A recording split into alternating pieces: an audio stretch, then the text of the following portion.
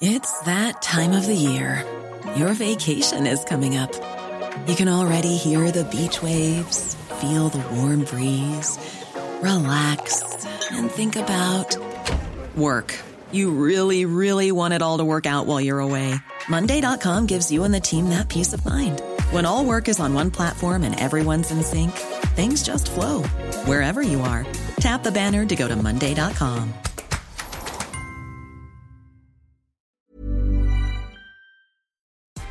Good morning. This is Brooke Howard with The Daily Beast. It's Thursday, January 7th, and these are the top stories the Chi-Chi team is watching right now.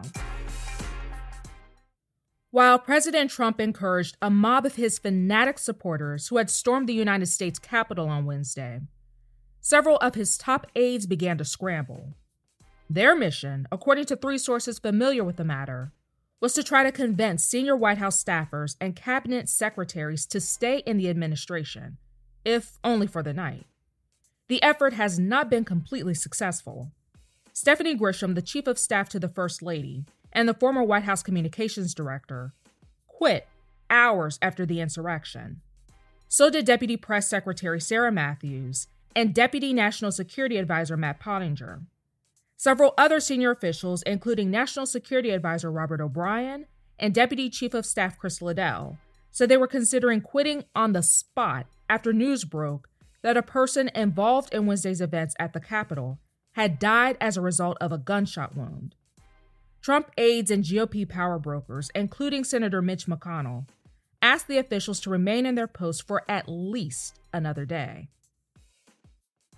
Just hours following an extraordinary attack on the Capitol building by Trump supporters, the Senate rejected a bid to block President-elect Biden's win in Arizona late Wednesday after several shocked Republican lawmakers abandoned their effort to challenge the election results. The 93-6 vote in favor of certifying Biden's win in the state came after Senator Kelly Loeffler, who lost her re-election bid to Democrat Raphael Warnock in Georgia on Tuesday, backtracked on her vow to object. Loeffler said the day's events had, quote, forced her to reconsider, and she could no longer object, quote, in good conscience. Congress was in the middle of certifying the votes for Biden when the Capitol went into lockdown and lawmakers were evacuated amid gunfire, broken windows, and bouts of tear gas. Vice President Pence reconvened Congress just after 8 p.m., telling the mob that, quote, violence never wins.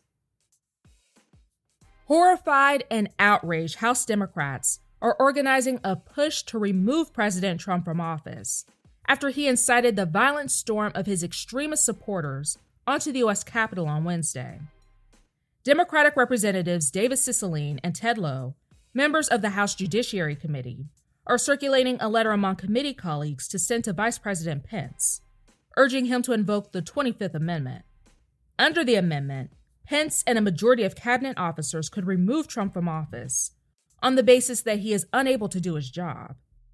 The letter states that Trump is, quote, not mentally sound and is still unable to process and accept the results of the 2020 election.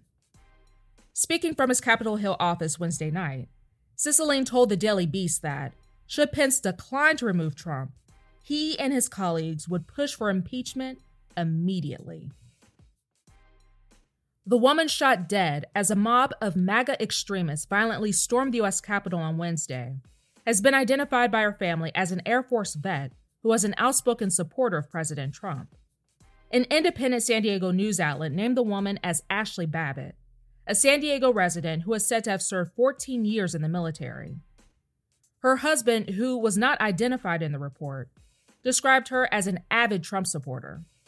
The two are said to own a business together in California, though he did not travel with her to D.C. Babbitt's mother-in-law was quoted as telling the D.C. Fox affiliate that she had no idea why the woman decided to join the protest. The Wall Street Journal reported late Wednesday that a woman was shot by Capitol Police after breaching barricades to storm the building. According to authorities, 3 others died from medical emergencies during the riots. Their names have not been released. As violent chaos unfolded Wednesday inside the U.S. Capitol, rioters fueled by President Trump's election conspiracies, otherwise known as lies, clashed with cops at legislative buildings across the country. armed militia members gathered outside the Georgia Capitol building, just as the pro-Trump protesters entered the U.S. House and Senate chambers. According to reports, Georgia's Secretary of State Brad Raffensperger, the most recent subject of the president's pressure campaign to overturn the results of the election, was evacuated with senior staff members.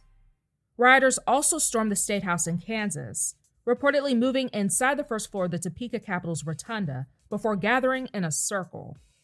In St. Paul, Minnesota, a mob entered the state capitol building and banged on the door of the House Press Gallery.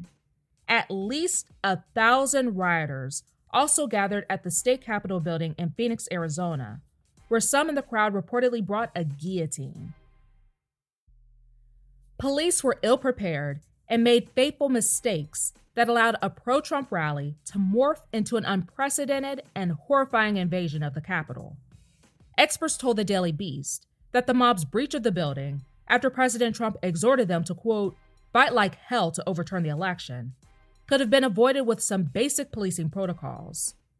Retired NYPD Deputy Chief Thomas Graham, former commanding officer of the Department's Civil Disorder Unit, said, quote, this was a piss-poor planning performance.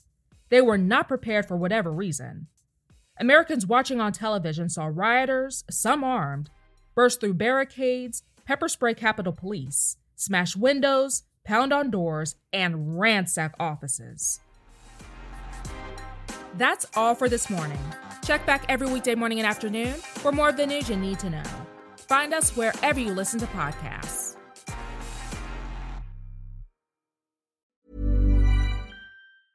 Even when we're on a budget, we still deserve nice things. Quince is a place to scoop up stunning high-end goods for 50 to 80% less than similar brands. They have buttery soft cashmere sweaters starting at $50, luxurious Italian leather bags, and so much more. Plus, Quince only works with factories that use safe, ethical, and responsible manufacturing. Get the high-end goods you'll love without the high price tag with Quince. Go to quince.com/style for free shipping and 365-day returns.